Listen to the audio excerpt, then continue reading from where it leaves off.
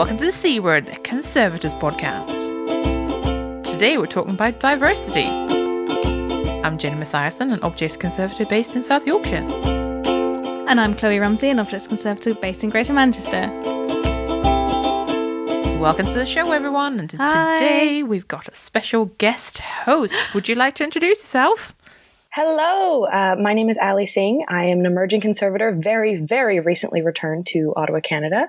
I like to talk about diversity, and I particularly enjoy social history collections. Some of you may remember Ali from being like the foremost Twitter person at Icon19. So if you followed anything that came out of hashtag Icon19 earlier this year, then Ali was responsible for a lot of that content. Today, we thought we'd do a bit of a follow-up episode because it's now almost a year ago when we did a diversity panel with Icon at their annual general meeting, and we thought we would do a bit of a catch-up, see if we think anything's changed, that sort of thing, right? So here we are.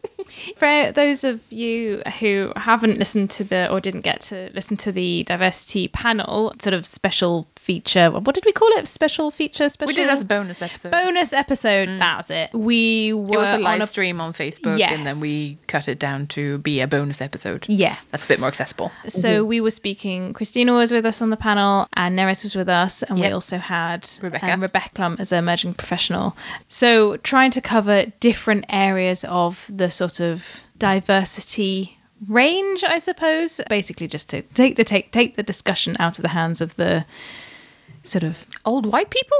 Well, yeah, the stereotypical, what was it 42-year-old white woman, middle-class white woman, middle-aged middle-class white woman. Yeah, that's right. It. Yeah, which I'm like thundering towards, I feel like, and there's a horrible speed. I'd say we'll all be middle-aged middle-class white women at some point, and then I thought, no, we won't. No, we won't. Wait, hold on a second. That's the point. Yes. Yeah. Not me. Yeah. No, we won't. Yeah. That's why. I mean, I'll be a middle-aged woman, but not a white one. Yeah, I'll go as far as middle-aged woman. And that's why we're here. Yes. Hard to know where to start. I suppose a lot of the stuff that we're going to talk about has kind of been covered in our initial episode, which was the demographics episode. Yes. Yeah. Way back in season 1, which is how we started this whole thing. Because a lot of the stuff we've got is still the data from 2013, the labour market survey.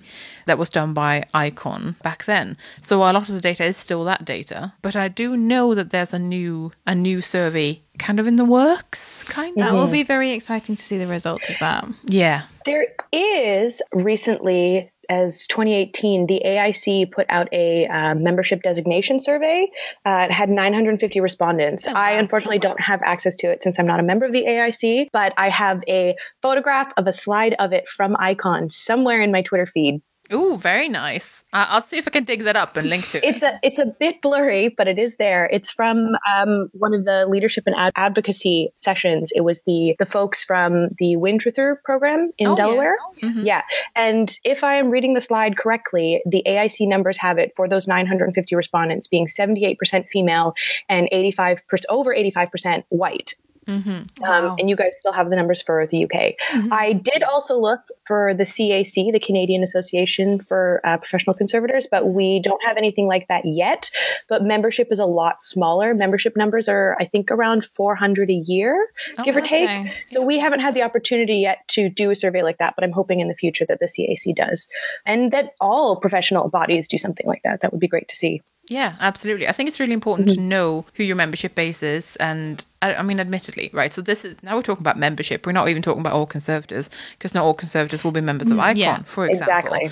So again, we're talking about a slice of a slice. But it is important to still look at that because it will give you a snapshot, even if it's not 100% accurate, of what your actual workforce looks like. Exactly. And yeah, so I do believe that it was a ludicrously high amount of just white people in the conservation labour market one. Yeah. Like much, much higher than what's in the UK at large.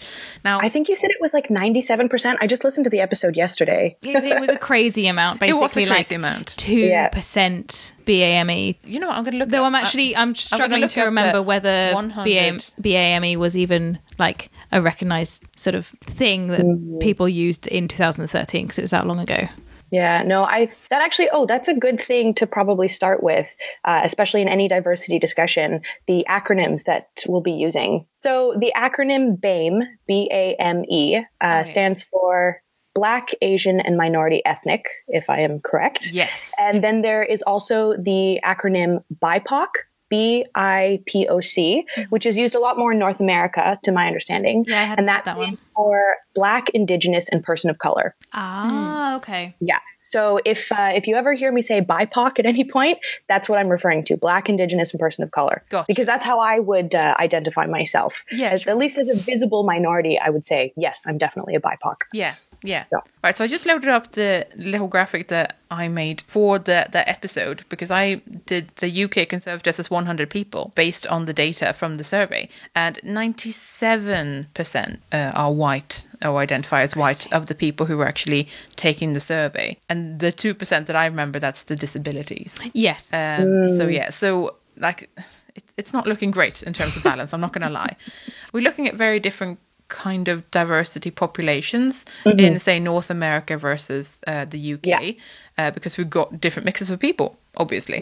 So for funsies, I wanted to look up what the UK as a whole looks like in 100 people. Now, even percentages would have been great, but actually this was a real piecemeal thing, because the last time someone had done a comprehensive one was 2009, which is a very long time ago. So it's very outdated. Things have definitely changed in 10 years. So I started piecing together bits of data that I could find. And even then, it's not a very good overall picture, because ultimately these guys might have worked from different data sets and all that stuff.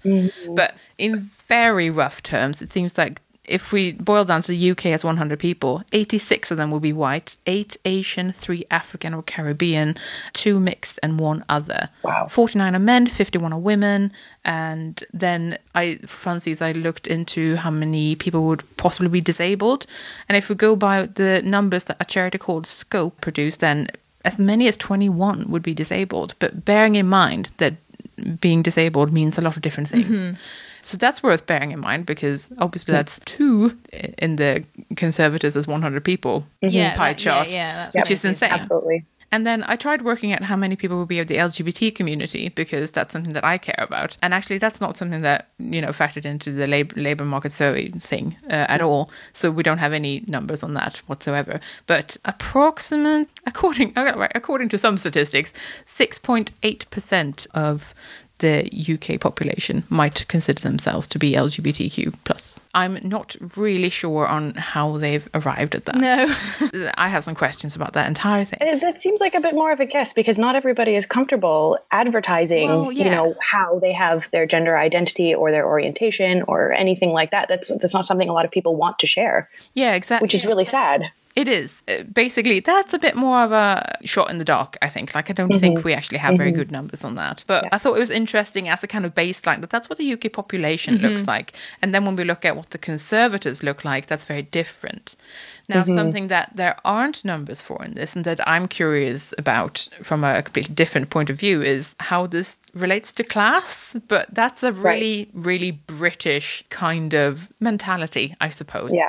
And that just shows how incredibly assimilated I am now that I'm starting to worry about class. Well, I think it's from the point of view of someone brought up always in the UK. I'm trying to think of attitudes to the concept of class and talking about class. And I think those attitudes are, we're sort of supposed to think that class isn't a thing anymore. That, that's something that we should have grown out of, kind of thing. And I know there are political roots to this way of thinking, but I can't remember what they are. So I'm sorry. But it's obvious that class is still a thing. And it's the same here. I mean, I don't think it's talked about quite as like in such a nuanced way as in the UK, but we still will look around and be like, oh, that person's working class, or oh, that person's upper class, their family owns a construction company. We still feel that in the way that we interact with our peers and our colleagues and the people on the street, like which neighborhood you lived in. You still get that here. It's not as talked about, but you still get it. Exactly. And I think part of that, maybe in both places, all places, part of the fact that we are failing on that is because we still feel that we can't talk about it, or that it's something that, oh no, that doesn't affect people nowadays or something. But maybe if we just got a bit more sort of down to earth about the whole thing, then we would get better at dealing with it. I think this is really, really interesting, because I feel like class comes up quite a lot, actually. And you also have to remember the status quo as well. I mean, the structures that we have in our society is what's keeping people in the tier that they would call themselves being a part of, the class they're a part of. And at the same time, there are, while very few, there are places where you can climb from one class to the one above you, in theory. And people don't want to dismantle that system because of the privilege inherent in being part of that system. Yeah. It's in my opinion that you can't have a conversation about diversity without talking about privilege and understanding that that's part of the reason why we have a diversity problem. Yeah, absolutely. Yeah. I absolutely agree. And I think this is one of those fascinating things because Sweden's system is very different. And again, I think there's this point where we all pretend that class doesn't exist anymore because, we're so much better than that now. Yeah. But in actual fact, only so true. And then I think it's much more deeply rooted in British society to think about class, which is really interesting for me to observe. And then I get into rows with people about what class I count as and what can be considered class. So you both brought up economy, like the financial side of things, which is something that I automatically think of. But loads of people in the UK have told me that actually the financial side doesn't matter. Like poverty has nothing to do with class. Wait, what? Poverty has nothing to do with class because you can be a temporarily embarrassed millionaire, or you can be or like loads of these things, right? I think completely denying the fact that I think the financial side has a really, really strong anchoring in what kind of class that you can consider yourself as, or what you perceive yourself to be, and what others perceive you as. Oh yeah. So I think that's a whole bundle of things that people are very unhappy unpicking. It's really, really fun and very exhausting to wade into these conversations. What is the general rule when you go to a family meeting or a family holiday event, right? It's like you don't talk about politics and you don't talk about money. Those are the two things. Nobody wants to talk about them. Also not because religion. There's this and religion, there's religion. But it just makes too many people uncomfortable. But we should be talking about them. Because, for example, I've been in plenty of situations where people have said, well, there's absolutely no way that anyone who works in a museum can be working class because it's a middle class institution. So anyone who works there will not be working class by definition, which I thought was an interesting one because I very much disagree. I disagree. I very much disagree. Not that museums aren't middle class institutions, because I think in terms of what they are, they currently are, and we're trying to break free from that. Historically, I would definitely say that they are. Yeah. And they continue to be, and we're trying to break that down. But I don't think that just because you work at a museum, you have to be considered middle class or anything of the sort. I think that's false. I just don't agree with that. And I think that possibly comes from just more privilege, to be honest. Just looking around and going, everyone here seems quite comfortable. So I think we're probably all middle class, which is an interesting assumption, like conveniently forgetting anyone who doesn't fit that. Yeah. How about this definition? So the way that my museum considers like audiences is they will refer to non-typical museum audiences as a group of people or as a demographic to increase access to, or encourage participation in. And that doesn't just cover class or people from, lower socioeconomic backgrounds. Smooth. Yeah. I should say it's election season in Canada, so the buzzwords are all over the move. Yeah, well done. But also people from different areas of Greater Manchester. I suppose there's the problems of people not having enough money to consider working in a museum and people not feeling that it's their place.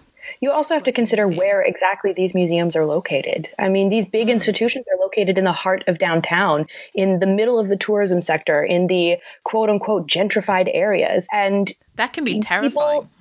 People who aren't comfortable going into those neighborhoods might not want to visit the museums or work at these places because they don't feel comfortable even walking to work. Yeah, is this a really interesting thing that you're getting at? That sometimes just the mere look of our institutions means that they're off-putting to work in or to visit. Like they can be really scary. Half of them look like classical temples, for goodness sake. We've got here in Canada a lot of buildings that are made of glass, made of concrete, and there's these beautiful architectural marvels. But if it's not something that you're used to seeing, it is shocking, And then when you add in the cost to enter as well, that's an immediate turnoff for someone who just can't afford a ticket. So yeah, it's not great. So yeah, I think there's plenty of reason to get fighty about class still. It is a massive diversity factor, and I think it is worth talking about. I will say that Leanne Tonkin had an excellent plenary session at Icon about forging ways through the fear factor and how classism kind of worked against the beginning of her career. So shout out to Leanne for that, because it was really eye-opening for someone who hasn't had thoughts in that kind of direction before, because I see diversity as an issue in other ways than somebody else, for example. So. Absolutely. And I think that was a very uncomfortable talk for a lot of people. And that's the whole point. Oh, yeah. It needed to be uncomfortable. And then also, I just wanted to give a shout out to a group called Museum as Muck, because they do some great work. And later, we're going to hear a bit more about class in the museum sector. Okay. We already know, we've covered the ground that the conservation field is largely homogenous and that it's pretty much white and middle-aged women. We know that. And we are seeing in the emerging conservation bracket, I suppose you could say, more and more people from of color, of different backgrounds, coming into the field. So that's absolutely incredible. But what I am finding, at least in my own experiences, I'm a biracial woman. My father is from India. My mother is from Northern Ontario. She is white.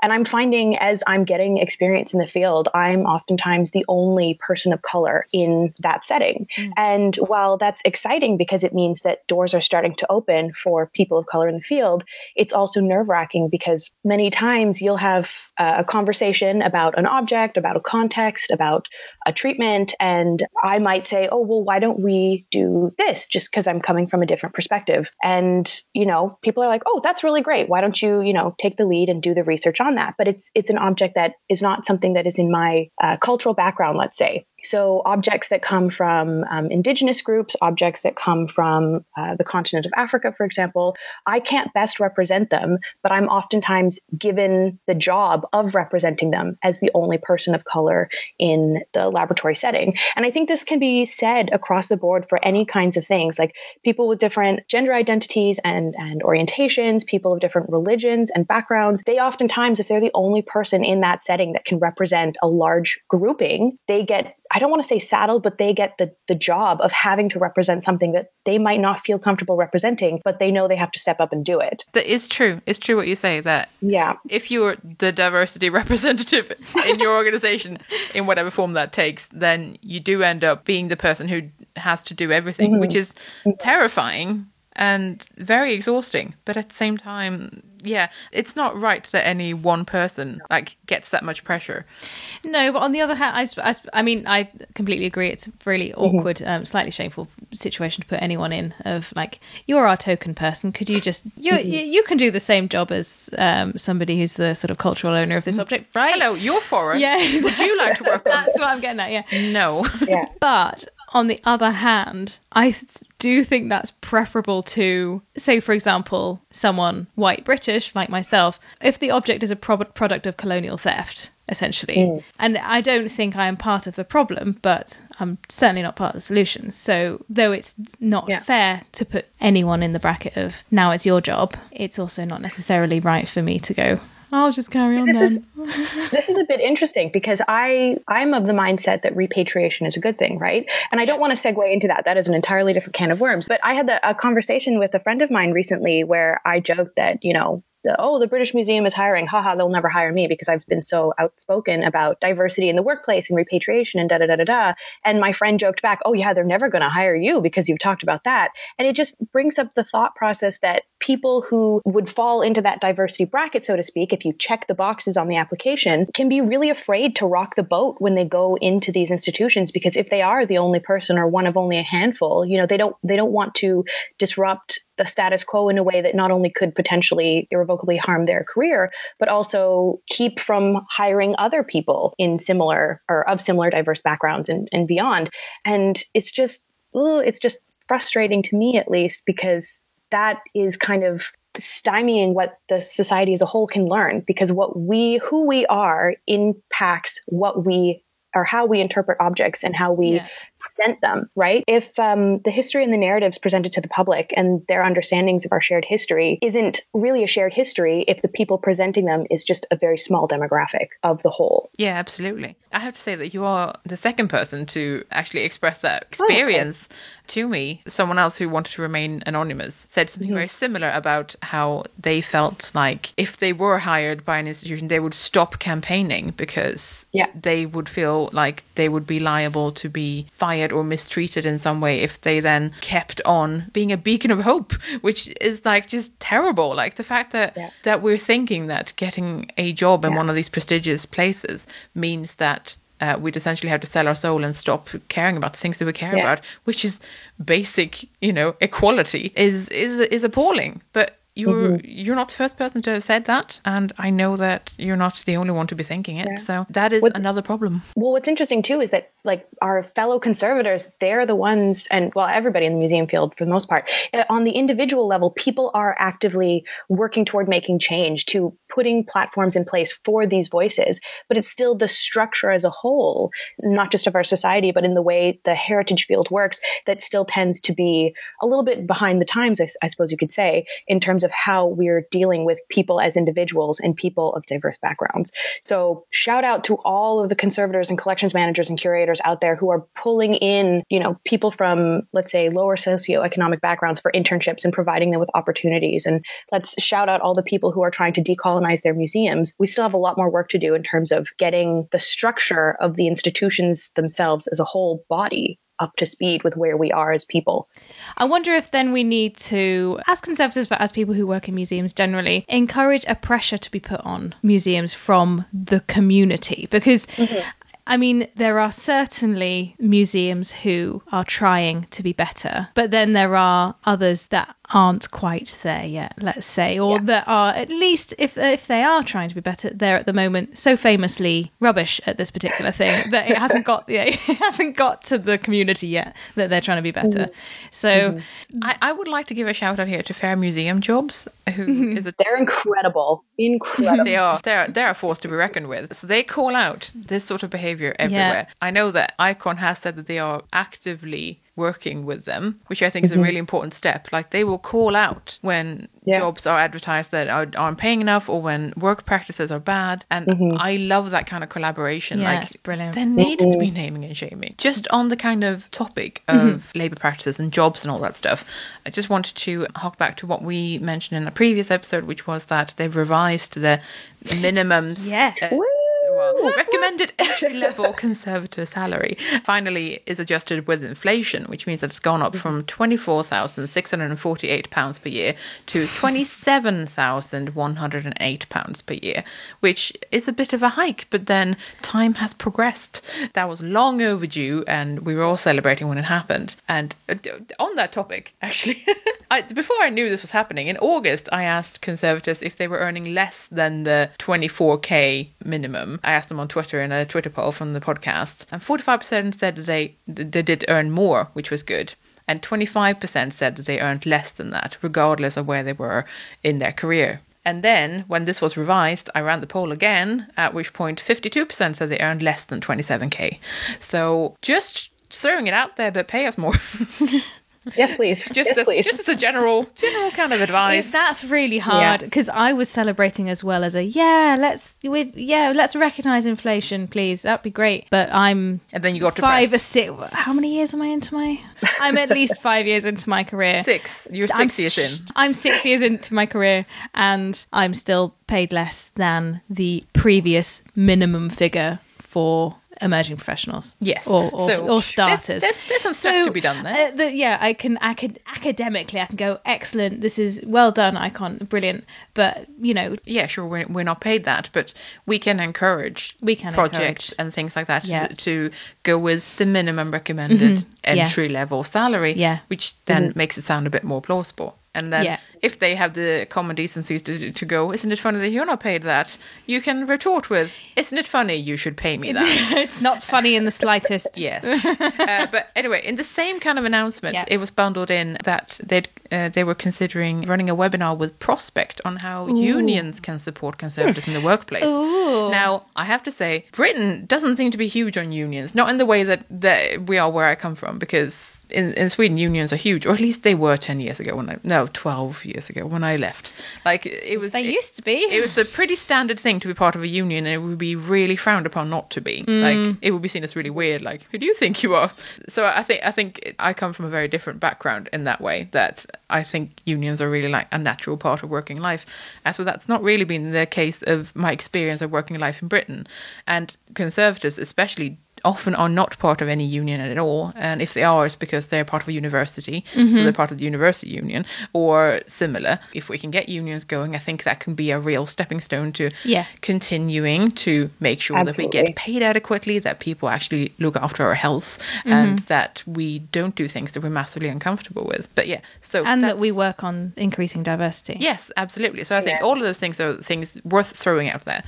But so I just wanted to mention that. It's incredible, the domino effect that just better pay would have on the field as a whole. Yeah. Well, I'd just like to say, Jenny, that you're still right on base with this diversity conversation, because not everybody, okay, that's a generalization, but a lot of people tend to turn diversity into a two-dimensional thing that's just visible minorities checking boxes on an application form. But diversity is this ever-growing, ever-changing thing that we have to recognize. And it's a call to action just as much as it is a group of people in a room. And so these are all factors that need to be considered in order to have as diverse of a workplace as possible that best represents the audience of the museum that you want to have, of the society that you're in. So I think you're right on the right track with that. I also think, and I know that we all say that the professional bodies should be doing more and we should be joining unions, and we should, those are all things that are true.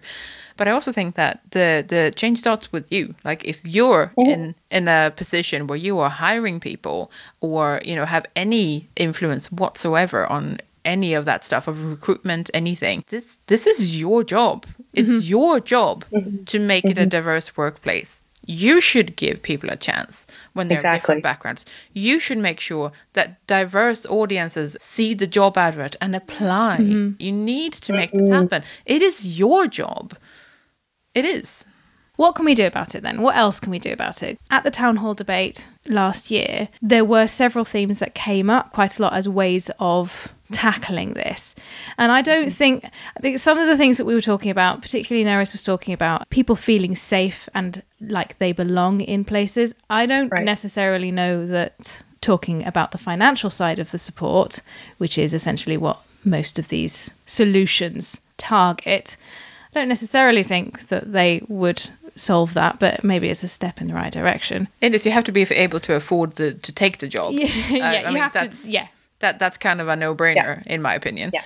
But I mean, aside from that, it is a little bit tricky, because for a workplace to feel like a safe place, it's good if there are other people there who can help help make you feel safe.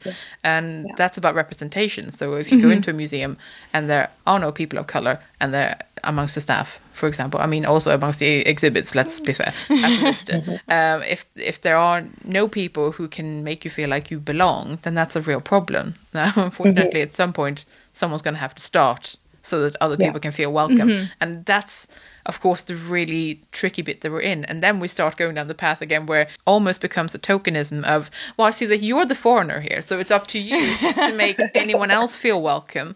And also at the same time, could you please do all the conservation work on any of these objects that we feel that you might have to? But also tone this all down a little bit, because we don't want to cause any fuss. No pressure.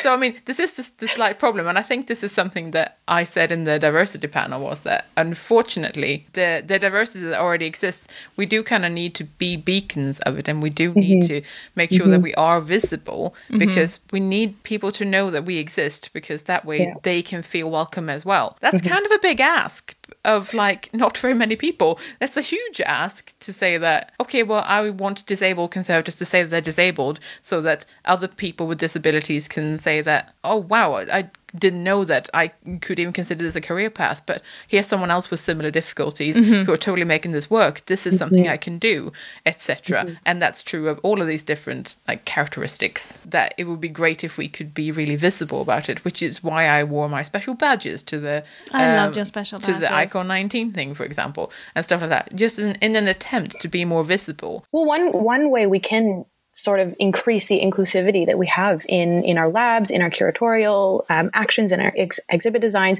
is to just make community consultation a more regular thing. We do have that obviously for certain exhibits and big name things that are happening in institutions, but I think it just needs to become a regular thing. Like, just maybe once a month or once every 3 months, open the doors to the lab and have a whole bunch of objects out and invite people to come in and say, what do you think we should do with this? Because here in Canada, we have really incredible Indigenous collections in a lot of our major institutions. And it's been a long time in the making, but we have these communities who are finally feeling comfortable enough to go into these institutions and to interact with their own culture and be like, we don't want you to do this and we don't want you to do that, but we want you to do this action instead. And we still have a lot of work to do here in Canada, but it would be nice if the doors were more open and accessible for the public to come in and say, well, this is technically our collection as a whole. Why are you treating it this way? Why can't you do this instead? I mean, that's a really good point, because, I mean, we all started as the public. It's not like we were born to be conservatives. Like, this is something we became later. But at first, we needed to find out about conservation, that it's a thing, and then decide that it was something for us. And we started as the public. So really, we just need to be more publicly visible and happy to have these conversations and happy to welcome people of all sorts into the museum to start with, or wherever we work. Like, obviously, we work in different settings. I have two things to say. Firstly, my museum has a window into the conservation studio, and we get loads and loads of school groups come in.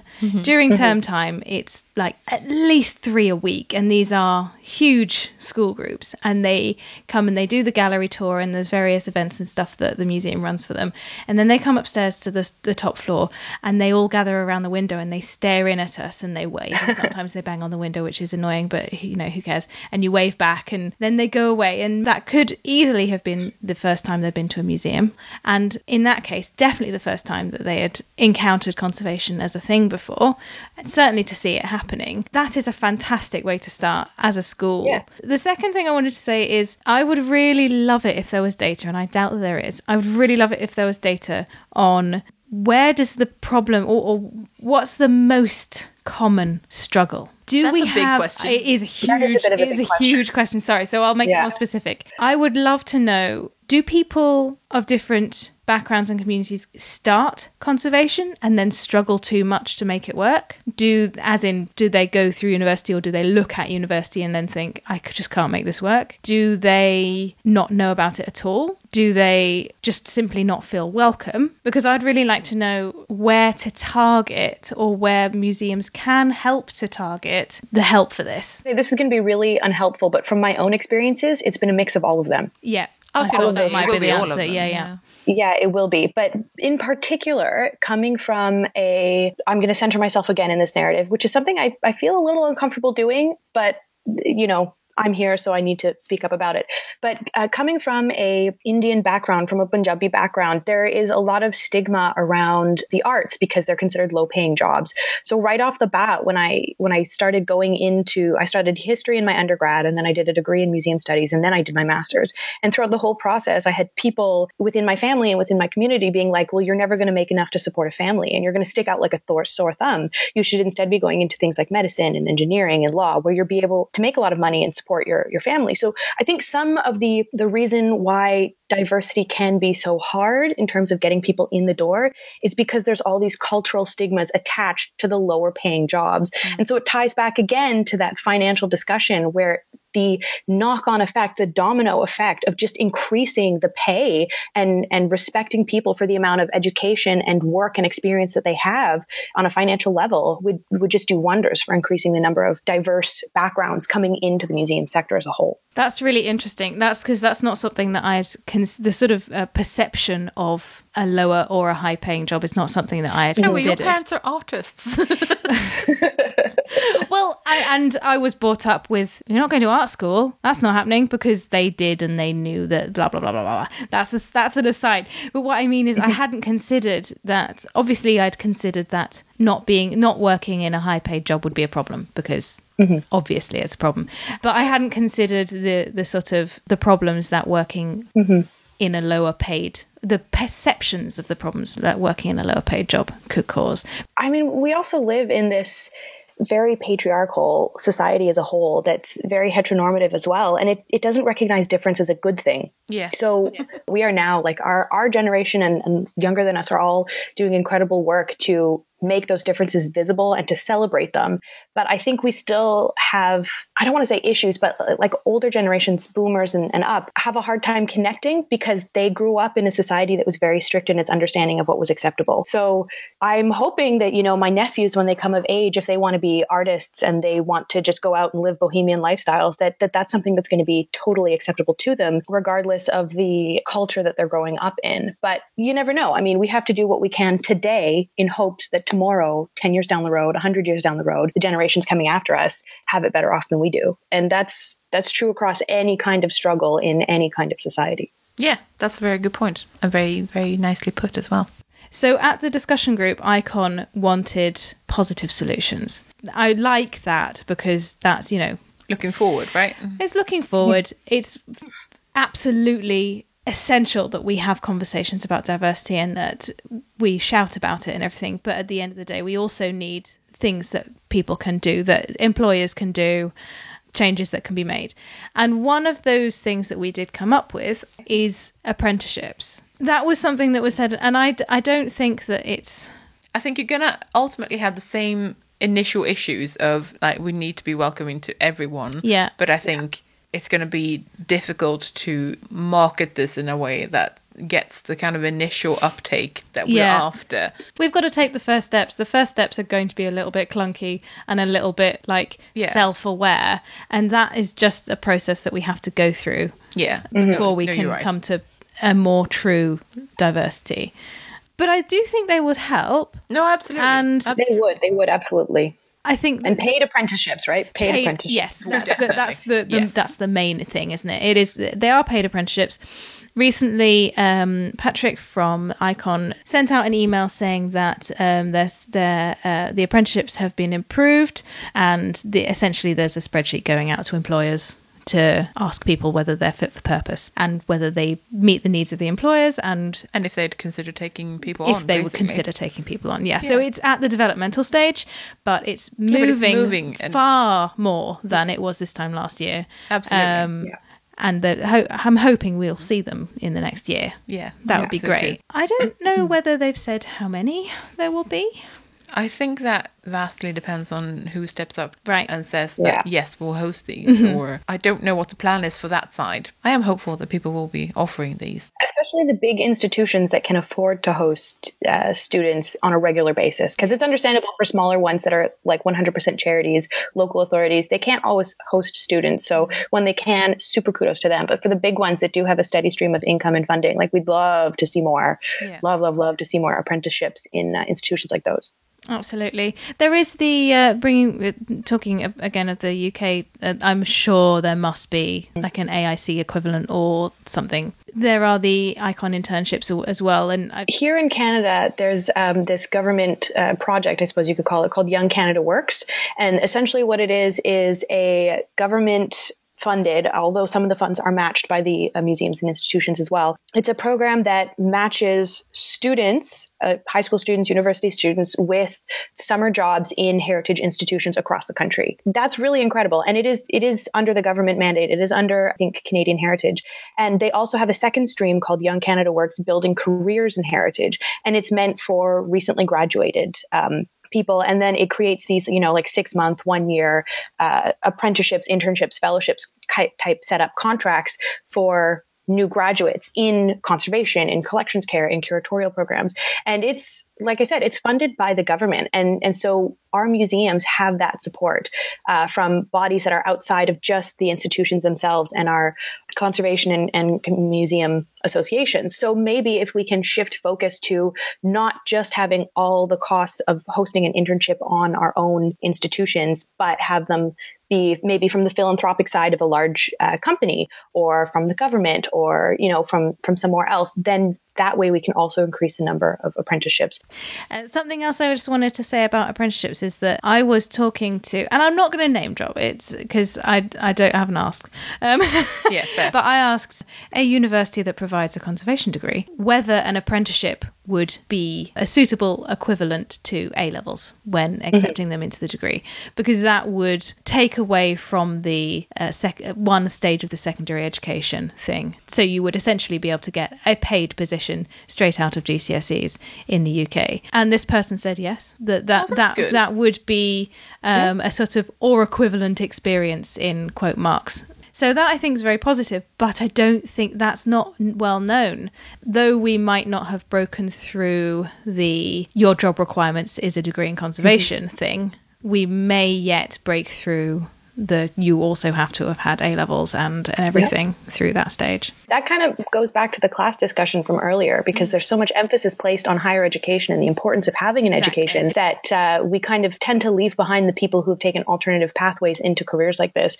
And so hopefully this new apprenticeship scheme of saying, yes, that is a way that you can get into higher education and into the career sector as a whole. Let's just show that we value everybody across the board. And let's not forget that is kind of how conservation got started. It's not like it's not like we started with, let's have a university degree in this. Exactly. That's not how this began. Yeah, no.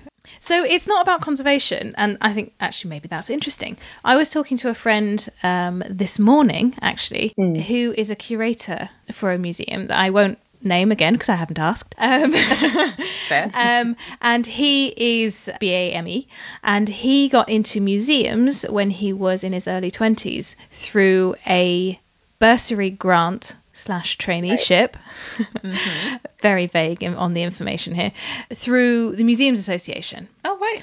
And this was something that the Museums Association was doing in order to increase diversity in the curatorial profession, with the purpose and with the mindset of, well, if curators are shaping the stories and being the face of museums and interpreting the objects, you really want a diverse set of people, because otherwise you're just going to get the same stories recycled over and over again.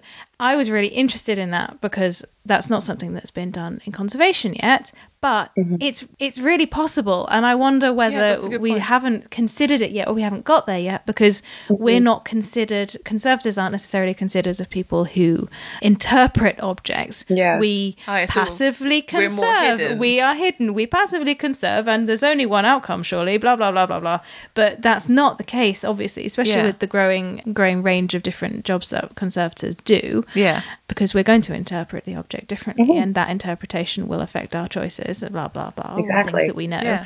So I just wanted to slot that as a little... but I do wonder if that's something where we can apply.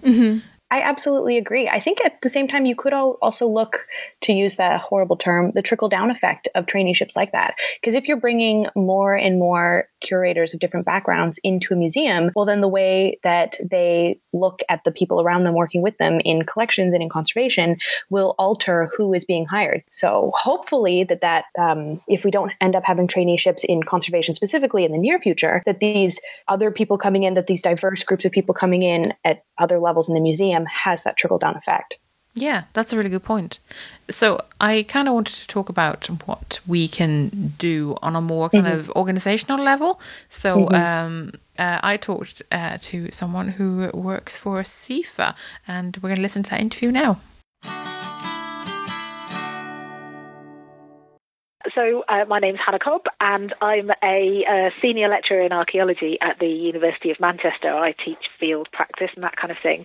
But I am also the chair of the Chartered Institute for Archaeologists Equality and Diversity Group, and I'm probably just going to refer to the Chartered Institute for Archaeologists as CIFA from now on, so it's not such a massive mouthful. So Hannah, tell me more about what is this group and how did it come to be? Well, it started in 2015.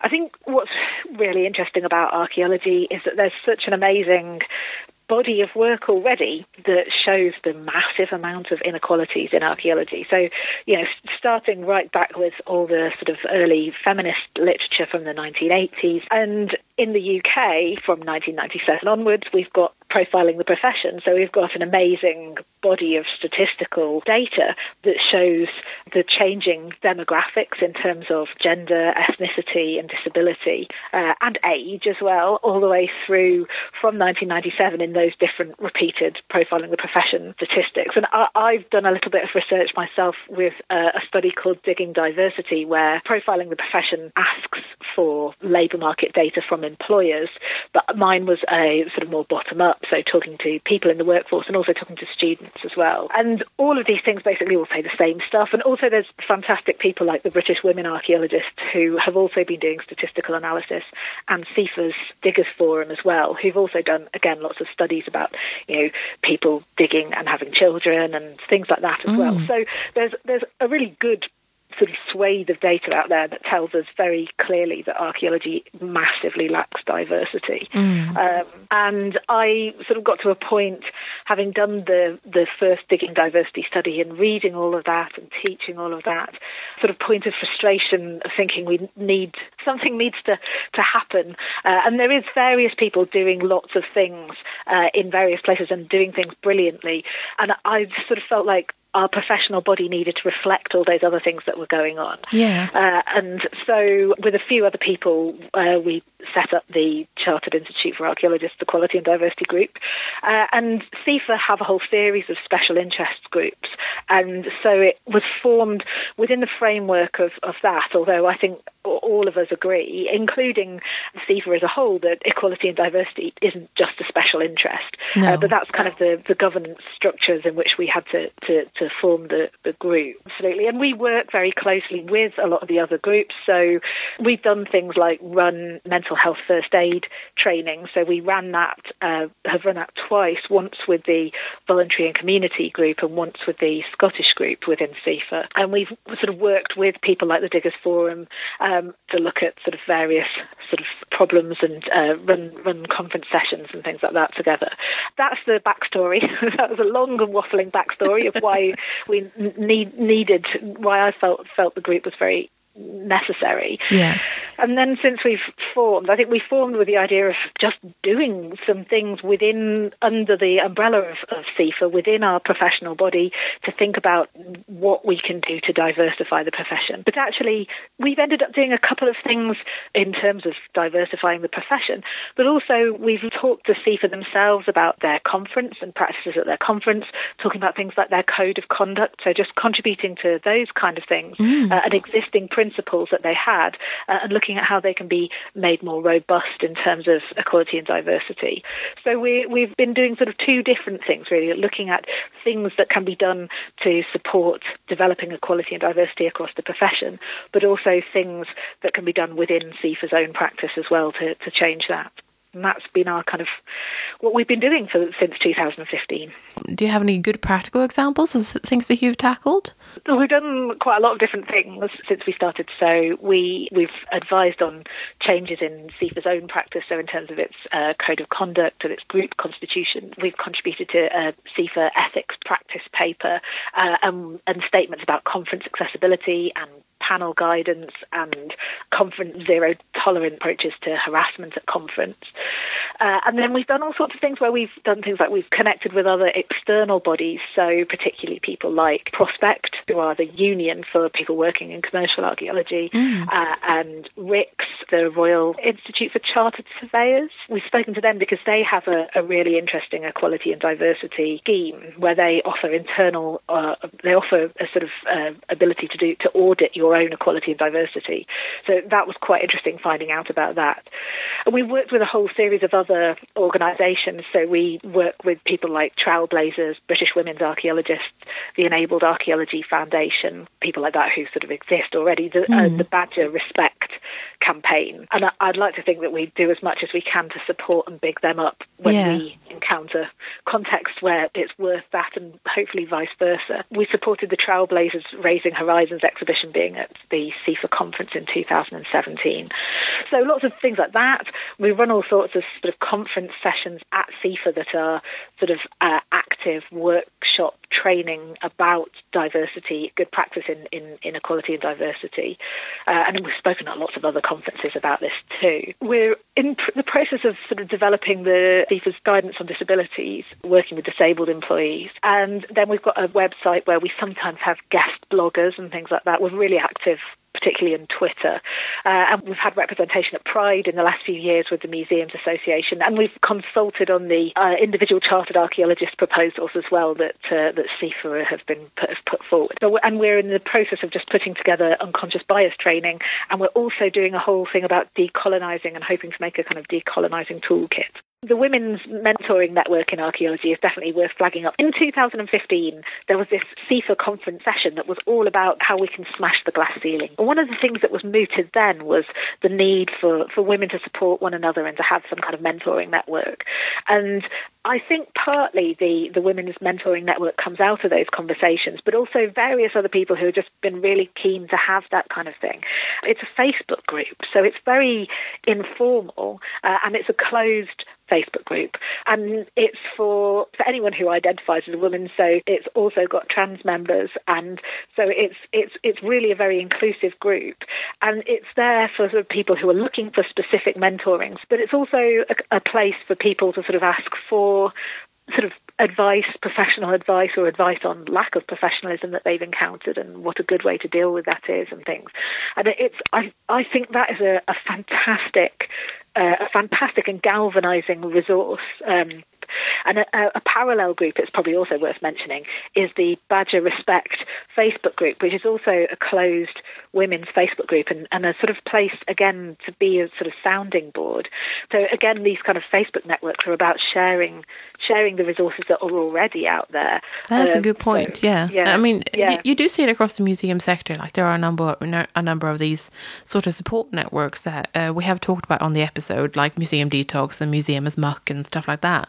And it is really interesting. I would personally love to see conservation groups that are similar, maybe around, supporting people with disabilities, or, because obviously conservation being a very female dominant profession right now, I feel like maybe the networking angle isn't really where it's at for us, but maybe it is for the kind of, at the moment, underrepresented groups that we can come together in similar support networks. So, absolutely. I would point people to the Enabled Archaeology Facebook group as well. So, extremely sadly, the founder of that, Teresa O'Mahony, passed away a few weeks ago.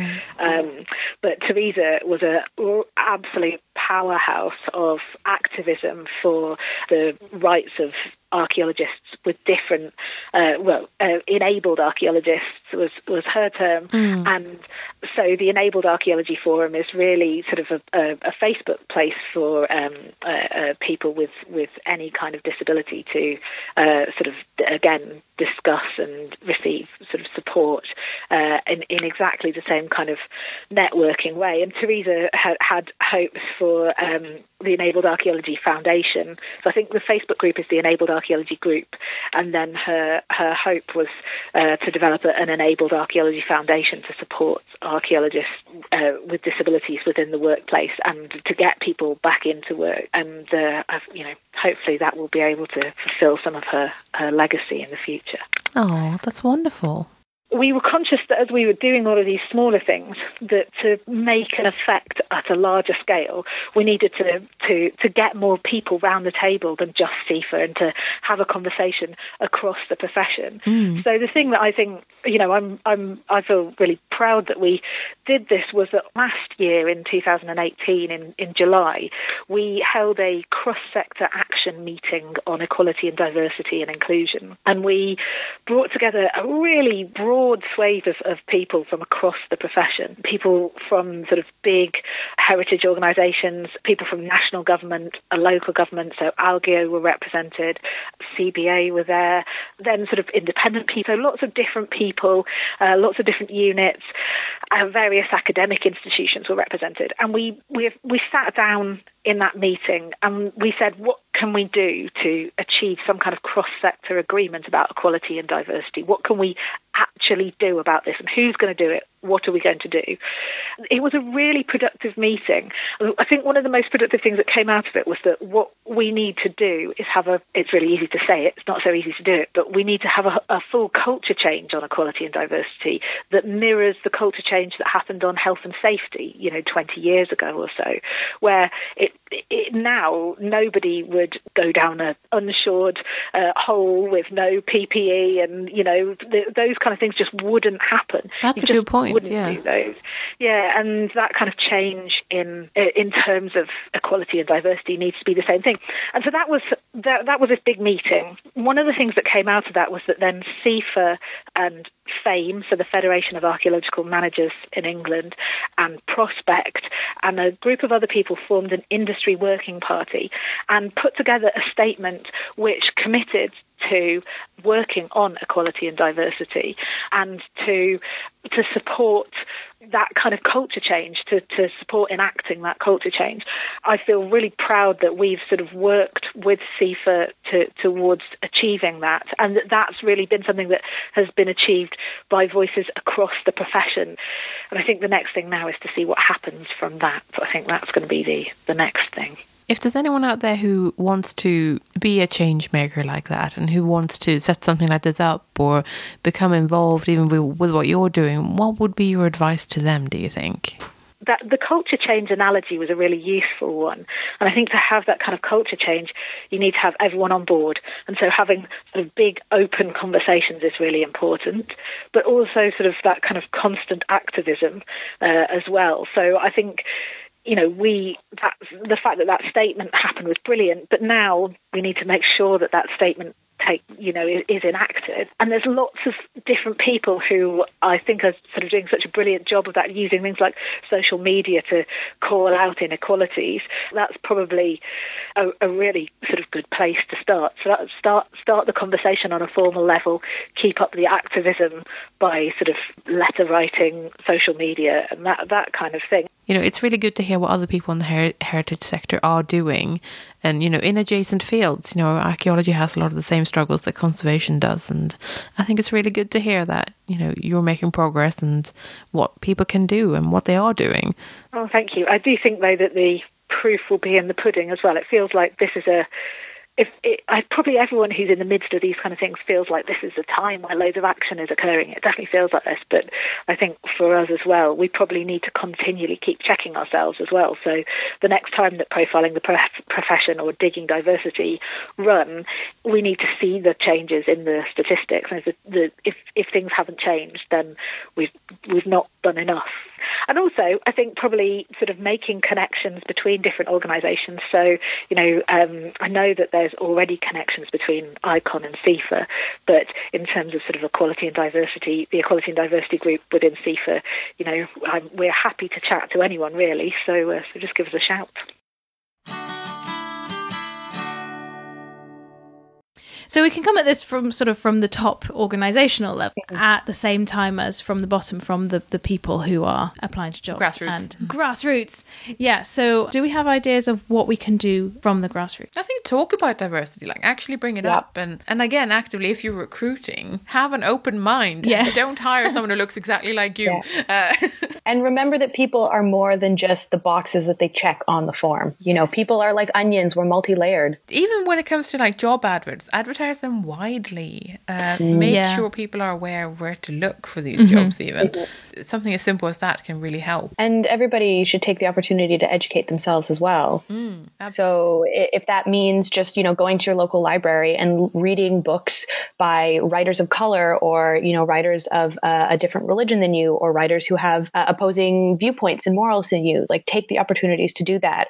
Listen to podcasts made by creators who don't look like you, who don't think like you. I'd just like to take a second here and say, for people in North America, I heartily recommend the Media Indigena and the All My Relations podcasts, because they are created, produced, presented by Indigenous peoples here on Turtle Island. And they are incredible. They've been eye-opening for me in the last couple of years that I've been listening to them. And I think that we should all take the opportunity where we can to decolonize our own thinking. The book White Fragility has been out for a while, and I know several people have read that one. I haven't had the opportunity yet. But, anything you can to learn more about something that's not the way you think, take that opportunity. You don't have to advertise it. You can just do it in your own spare time, but just read something, listen to something, keep your mind open. And I think from there, as soon as we start widening our worldviews, then we will start seeing much more tangible change along the way. Yeah, that's a good point. And also build up colleagues who, Yes. Who come from diverse backgrounds. Like, celebrate them, make them feel included, go the extra mile. They're your colleagues. Jesus, help them.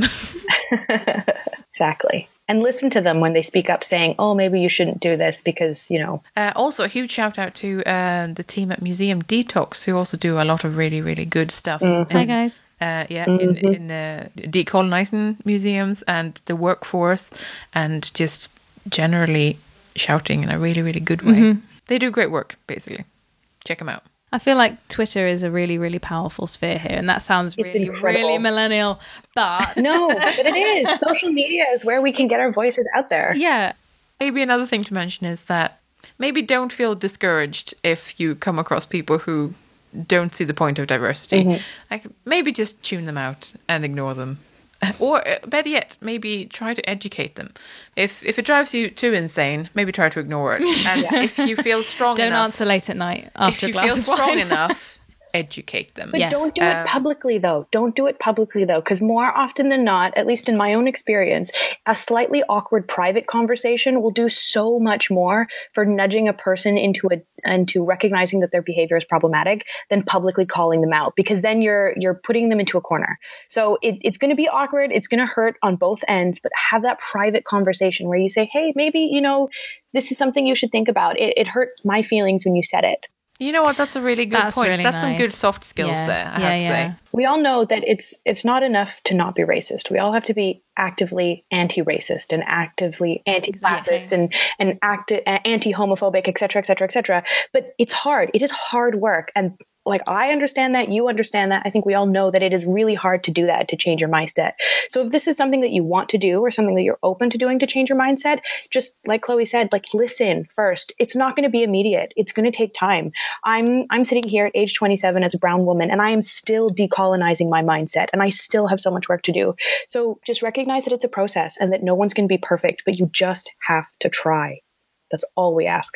You just try. Fantastic. I just wanted to say thank you to the two of you, to the C Word podcast, for having me on for this discussion. It's been absolutely incredible. And I'd just like to take a moment and ask the audience that if I said anything in error, if I said anything that you disagree with, please come to me on social media and let me know. I want to fix my thinking. I want to be better. So, educate me. And I know that's asking a lot and that that's unpaid labor, but at least point me in the direction of some resources and help me better myself, so that I can better represent, not just brown women, but just, people in general. So yes, thanks again.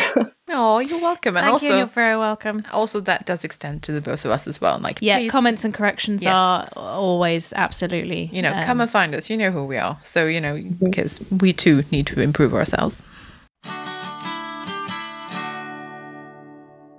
Earlier, we did talk a little bit about class, and I thought this is definitely a topic that I would like to discuss in more detail. So I found someone to talk to. Sam, would you like to introduce yourself? My name's Sam Evans. I'm a PhD researcher at Birkbeck University in the Department of Organisational Psychology. I've been researching class for the last 3 years in museum work. I did actually used to work in museums, probably for about 15 years. I worked in various organisations, but I left I'm thinking probably about 10 years, perhaps longer ago than that. And my job was marketing, and I sort of got to a certain point and then sort of left the museum sector and went and worked in the charitable sector. Then I left there and decided I wanted to actually become an occupational psychologist. So it's a complete career change. Yeah. So I did an MSc in occupational psychology, and in that I did research actually into age and gender. But what was interesting in that research was that people talked a lot about class. So when I was putting together ideas for my PhD, I looked into class and I looked into how it had been researched in occupational psychology.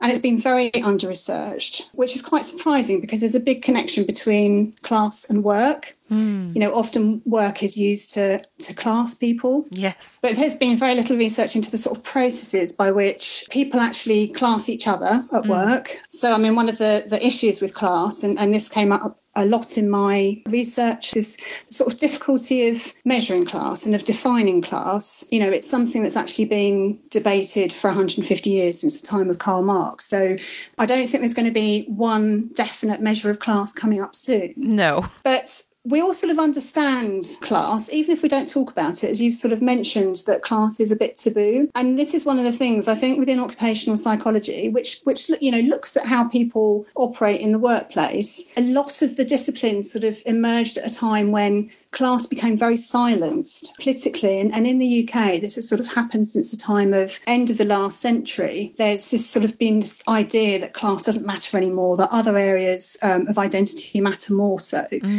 And, this may be the case, but what's happened is the sort of difficulty in knowing how to research class, and also that work has changed so much, and the sort of traditional measures of class, different occupations, have not really kept up with the changes in work.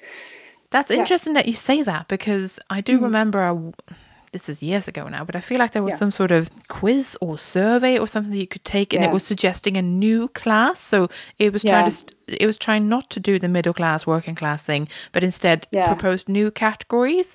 And I remember everyone I knew taking the quiz and disagreeing with it, and all these things. And it was really fascinating to kind of see how people were trying to unpick class as a topic. That's probably the BBC Great British Class Survey. That sounds right. They used the work of sociologist Pierre Bourdieu. So they were looking at not just how work classes people or occupational category, but the sort of capital that people have. So including in that was economic capital, which is obviously sort of money, but they were also looking at wealth and different assets. Social capital, which is the sort of connections that people have, the who you know. And then cultural capital, which is sort of quite a broad term to include things like educational qualifications, sort of cultural habits, and also accent and the clothes that people wear. So they were looking at the sort of connections between the type of work people do and all those different forms of capital. And from that, I think they came up with 7 different classes. I'm interested in looking at not having a sort of pre-constructed idea of class as a category. I wanted to look at class in context. And because I've worked in museums, and because I know also that class had not been really discussed within the sector, when I worked in museums, it was the sort of narrative was around social inclusion, but we weren't really talking about class then. And there's very little talk of the workforce. It was the focus was always on the audiences. So I knew that there was probably a sort of a gap there. I'm interested in understanding how, from a work point of view, what does it take for somebody to actually get into a particular occupational field like working in museums? How do they get on? And what might be the barriers in terms of what types of capital are you expected to have? I'm interested in understanding how the sort of overall field is constructed. So in order to understand what might be a source of inequality, you need to understand the different hierarchies. What type of work is valued above other types of work, and why is that? So it's almost, rather than looking at categories, it's looking at the processes and the sort of discourses around how people in museums value different types of work. What are the discourses that shape those valuing processes? There was a huge response to people taking part, and I think in part that was because people hadn't had an opportunity to talk about class before,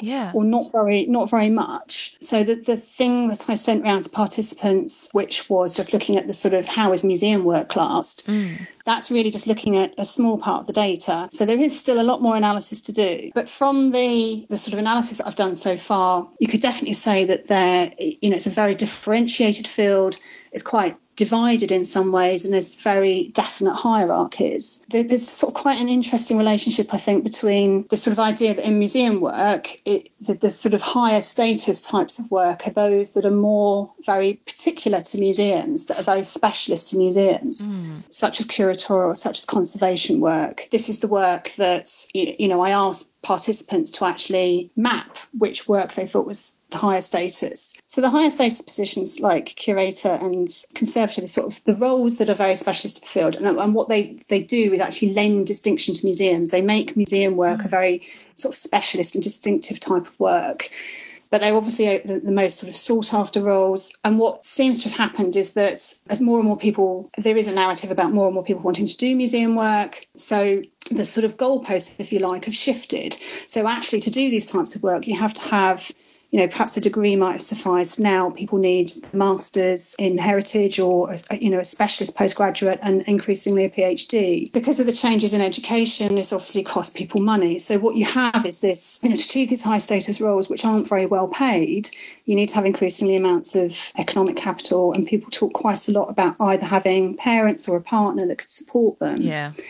It's almost like an invisible cost of, a career in museums. Other people made a choice that rather than going for these very sort of high status but difficult to achieve roles, that they, just working museums would be fine. So you have, and this is what I did, was marketing roles or sort of general managerial positions or fundraising. So these types of roles, because it's less specialist, there's a sort of different relationship in terms of supply and demand. So these people can actually command slightly higher salaries. They're not quite as high status, but they have a higher salary. So you have this sort of inverse relationship between status and money. Yes. It's a choice, but it's really what it means is that museum work is quite a privileged sort of work, because to be in a position to sacrifice income, to, spend a lot of money on achieving that sort of work, that's easier for some people than it is for others. And this is a very sort of strong theme coming out of the data. There's a sort of difference between how museums as employers are actually classed. And I've looked at that as well. Lots of people say, for example, I did this myself, as a marketing person, and you could choose to work for different types of organisations, but working for a national museum would give you that higher status. And equally, people talked about national museums also, capitalising on that, so that actually for people to take a job at a national museum, they'd probably have to accept a slightly lower salary. But it's still seen as actually a sort of higher status position and therefore more valued. Yeah, that's a very familiar pattern in terms of conservation as well. There's this idea that if you're an individual employee, if you want those high status positions, you sacrifice the economic return. And a lot of people talk to me about never being able to have a mortgage, not being able to do those things. And some people have left the sector so they could actually, live. But if you contrast this with institutions having this sort of high status like national museums, they can capitalise on that. They will be able to use their brand to basically maximise income and maximise profile. So there is something around this sort of division really between the employer and the employee. And I think this is happening in lots of areas of work and probably in cultural work. Although I think there's quite a sort of collaborative culture in museums, there's not a strong sense of, it's not very unionised in terms of that sort of old idea of class being between, capital and labour, which is the sort of more, Marxist idea of class. Then that relationship is obviously there, but because it's the employers that are maximising the sort of passion and commitment of employees who want to work and will do so for very little money. Yeah.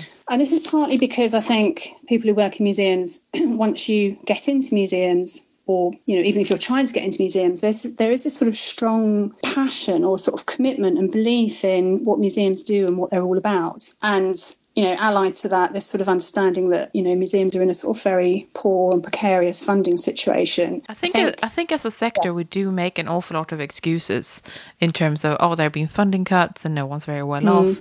And ultimately, it just feeds into this that they're allowed to pay us less. Yeah. It's a fascinating kind of martyrdom that I find in the museum sector and not very many other places. One of the things, the next bit of analysis I'm looking at is this sort of ideas about what it takes to get in and get on. So I've talked a little bit about how, this sort of increasing need for cultural capital, increasing amounts of qualifications. I think also there's a sense of needing to almost define your career by staying in museums. And I think there's a sort of fear amongst people that if they find a job in museums, they need to stay, because once they leave, it's very difficult to get back in. Or you have this idea of career being defined by the amount of time you've spent in the sector. So there's not a lot of sort of moving in and moving out. What I'm finding is that people talk about their career, and this is what I've collected is interviews with people and their sort of career narratives, which are sort of quite fractured and chaotic.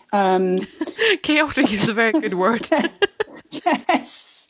It seems to be these people are sort of accumulating a huge amount of skill and experience, but they're not finding it easy to piece these together in any sort of direction. And I think for people, feeling like, if you need income, you need to pay your rent with something because you don't have resource to rely on from your parents or any inheritance, you're going to need to find a job somewhere. And I think with sort of increasing amounts of work that's projectified, that everything's sort of on contracts or short term, then people somehow, how can they manage those sort of gaps and how can they ever have that sort of security? Where do you hope that your research will take you? What are you envisaging for the next couple of stages of your research? I still want to analyse data. So the second area is looking at analysing the career narratives of people and how they're talking about their career journeys and also the sort of barriers to getting in and getting on. And then I'm looking at how people talk about class itself. So class is quite strange. I think you mentioned that it can be taboo, and there's this sort of emerging idea as well that whilst, money is sort of silenced within museum world and museum work, that also class has been, and that people feel in order to prove that they're working class, they have to, it's almost sort of construct a hardship narrative. It's almost to say, look, this is how hard things have been for me. They feel like they have to prove it. So the next two stages are looking at career narratives and then looking at what this means for the individual. In terms of where this actually goes, I mean, obviously I'm doing this as a PhD, so I need to write this up as a PhD, yes. And it has the academic side to it, which is making sure that this is like an original contribution to knowledge. But because, people have been so generous in terms of taking part and so interested in this work, and also because, I've worked in the museum sector, I'm very keen that it's actually useful. Yeah. I read somewhere, and this is really, it's not a cop-out, but there's a really good book, The Class Ceiling, which is looking at some of these issues in other areas of work. Sam Friedman and Daniel Lorison, and they said that academics are very good at identifying the problems, but not the solutions.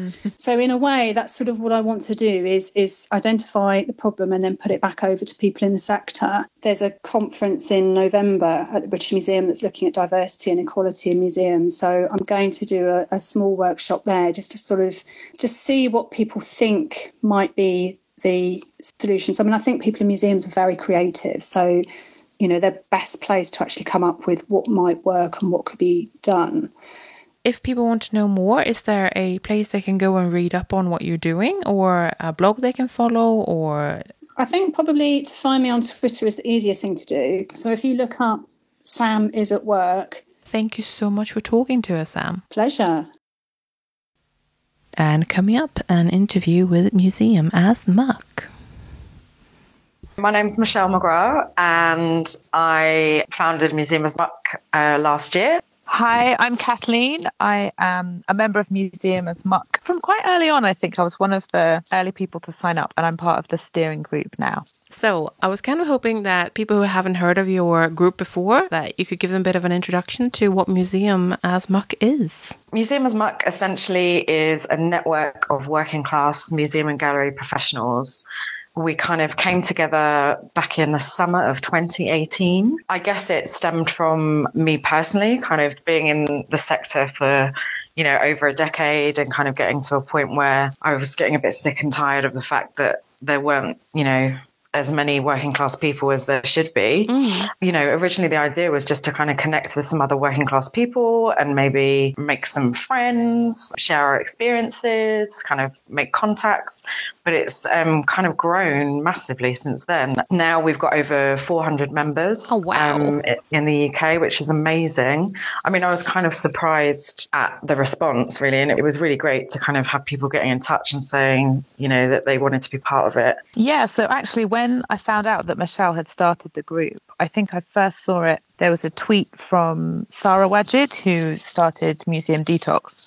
And when I saw her promoting this group for working class museum people, I was just so excited that it was that someone had finally put a group together, because it was something that I think a few people had sort of talked about. I'd certainly been thinking about it myself as something that was needed in the sector. So yeah, as soon as Michelle put it into action, I was raring to go and get involved. I mean, it really does fill a gap.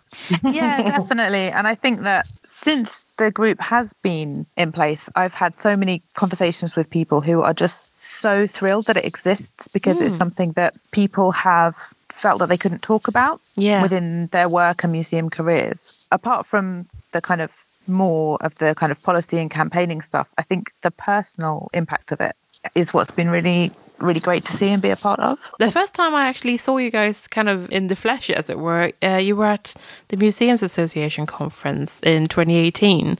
That was... yeah, kind of in June, I kind of put the network together, and then we did that in November, but we had to put an application in by July. So kind of within a month of making connections, we kind of had to put together a proposal for an intervention at the Festival of Change. But it came together, and that's where kind of Kathleen and some of the other kind of core steering group members came on board. And we created an intervention called Supermuckers, because we wanted to create a kind of engaging tongue-in-cheek activity, so that people would kind of be drawn in to talking about class, because it's quite a difficult thing to talk about sometimes. We kind of got props and tabards and even a toy till.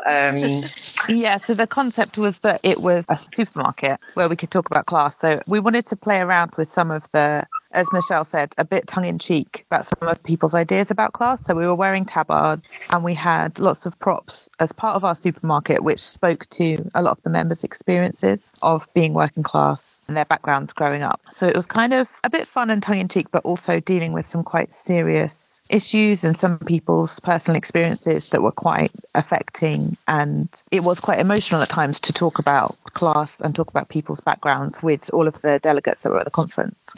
Another level to the intervention was in response to kind of what we feel is the issue that we're dealing with here, which is that 35% of the UK population is working class, whereas only 21% of museum workers are working class. And that's a figure from the Panic Report of 2018. If people haven't read that, then get on it, because it's really important. So what we wanted to do was a bit of live action research.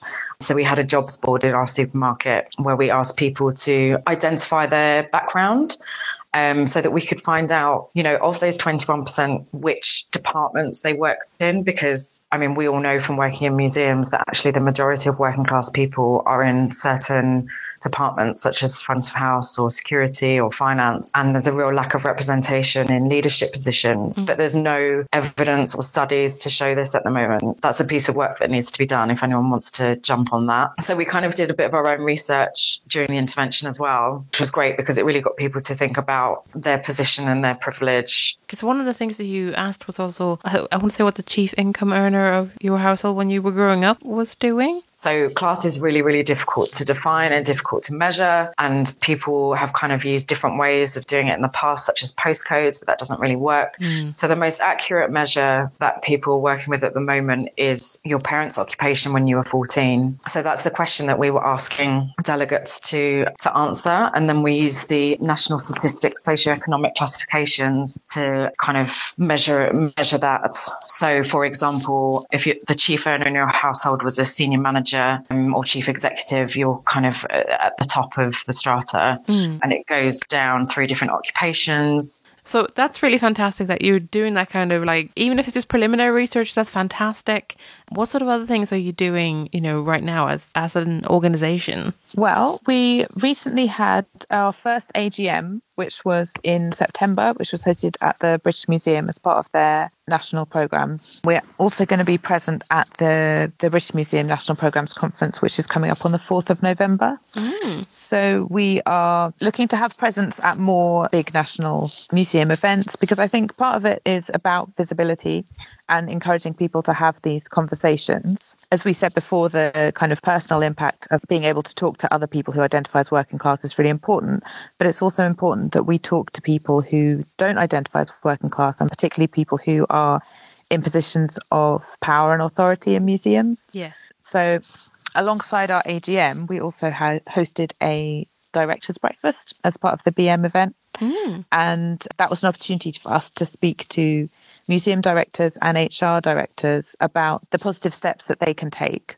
Oh, that's really interesting. Yes, we just want to kind of strengthen and consolidate. And we've been doing recruitment for the steering group. So we're kind of, making it a bit more formal. Just to touch on what Kathleen was saying about the 4th of November at the British Museum, that's actually going to be a working class tea party. Oh, so that fantastic. is an event not to be missed.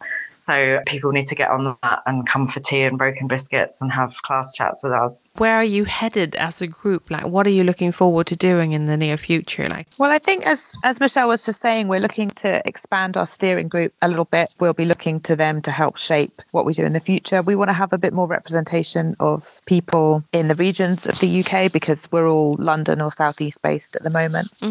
And also looking to diversify the steering group in other ways. So I kind of feel like we can't say too much at the moment, because we will be taking on the input of those other people. One other thing that we should mention is that we did recently do a piece of work around creating our manifesto that we should be launching really soon. If people want to join you or find out a bit more about you, where should they go? So there's a couple of ways. Everybody and anybody should follow us on Twitter. That's at Museum as Muck. And if you're a mucker, you should join the Facebook group Museum as Muck, or you can email us at museumasmuck@gmail.com. But also any other inquiries, just send us an email and we'll get back to you. Well, thanks so much for talking to us today. No problem. For having us. It's a pleasure.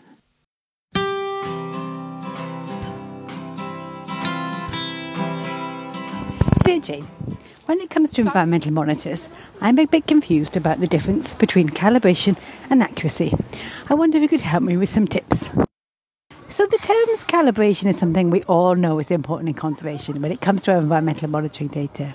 When we think about how much effort we spend on collecting the data, downloading, filing and interrogating, the one thing we absolutely want to be sure is that time is well spent and that the data we've got is accurate. However, I think we could do a little bit better in the sector generally in terms of our precise use of the terms. Accuracy is a measure of how well it records what's actually going on. Now, for some time, an accuracy, if it's consistently inaccurate, is not too bad. A lot of us have our watches or clocks adjusted maybe 3 minutes too fast in order to get places on time. I certainly do. It doesn't mean that it ever shifts. It's always consistently 3 minutes too fast, so it's not a particular problem. On the other hand, if I always knew it was 3 minutes out, but ever didn't know if it was 3 minutes fast or 3 minutes slow, that would be a real problem. There's different things in terms of accuracy, precision and drift that we need to keep our heads around, but none of those are calibration. So what is calibration? Well, calibration is about checking your machine against a standard. Now, your standard could be a good one, or your standard could be a bad one. So, for example, what time is it in the morning? You could check against the time at which your cat jumps on you and starts to treadle you. That could be an incredibly precise measurement, or it could be standardized against your cat's hungriness, which is all, pretty constant when it comes to cats. On the other hand, you could calibrate your time against a very precise measure of time, and that would be calibrating against a very reliable standard. So most of the time when we're checking our environmental monitors, we want to calibrate against a very precise standard. The best of which is one which is traceable, and a mass traceable in the UK, where you can say that I've calibrated it against a traceable standard.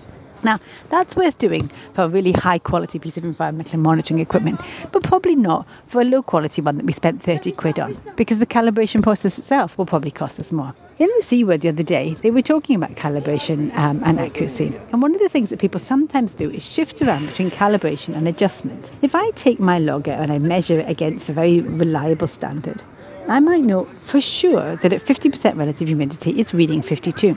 I don't necessarily have to adjust that, especially if I read it at 70% and at 30%, and at both of those conditions it's 2% out above. It means that I can calibrate it, know that it's out by 2, but be fairly satisfied that nothing has terribly difficult to interpret. I might then leave it, check it again in 6 months' time, and if it's still 2% out in exactly the same way across all those 3 points of measurement, then I might be very happy. I do encourage people not to adjust equipment too often, because I think that depending on whether you share equipment, depending on how you interpret it, it has the potential to allow measurements to drift. So that if something is wrong by 2 up and then 3 down and then 2 up and then 3 down, you won't notice it because you keep adjusting it. So calibration is checking against a standard. That standard can be good or bad. Adjustment is changing your readings to match that standard. Adjustment is not necessary for calibration. And accuracy is not the same as calibrated. So a logger might be calibrated, but might be a very cheap piece of kit and may only have an accuracy of plus or minus 3, even less, say, cold temperatures.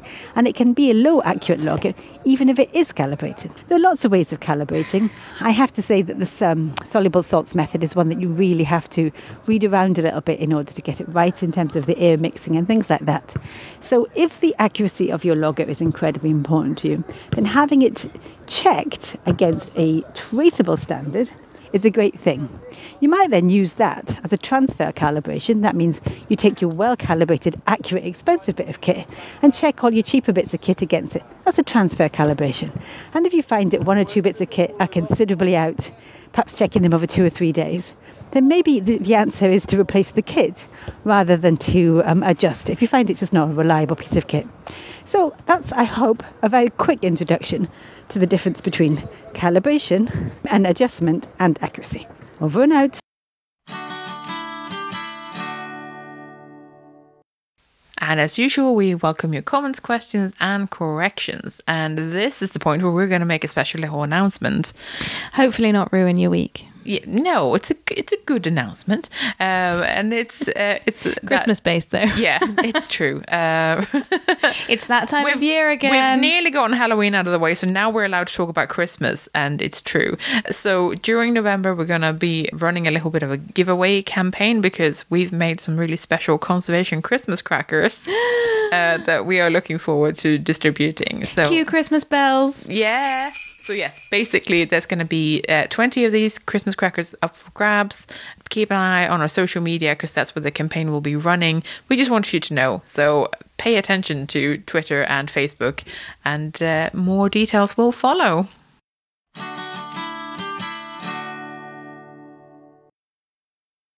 If you're enjoying the C Word and would like to support our work, then please consider becoming one of our patrons. For as little as $1 per month, you can help us keep our episodes online and more of them coming. Patreon helps us meet our regular costs for the show, and also to plan ahead so we know roughly how much of a monthly budget we've got. That's super helpful when you're trying to do something special like buy a better microphone or save up to go to a special event. Your support also helps keep us free of advertisement. In return, our supporters get access to our archive of extended episodes, which you can only access on our Patreon page. Yeah, for that $1 a month, you get a little extra audio enjoyment. We've crunched the numbers, and it's about 10% extra content on a regular basis. Well, that's not bad for less than a cup of coffee, eh? If supporting us sounds like something you'd like to do, then head over to patreon.com/thecword and join our bunch of absolute champions. And a warm welcome to our latest patron, Rosie. Thank you so much for supporting us.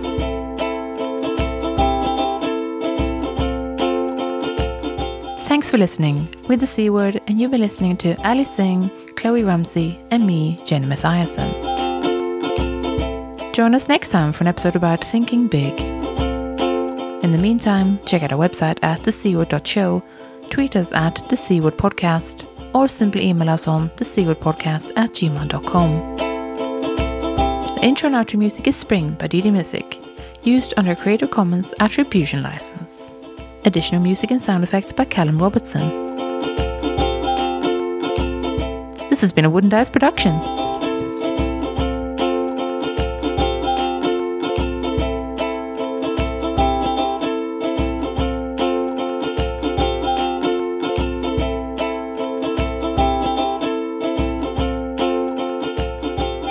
do this. It's like someone deflated Chloe. Yeah, hang on.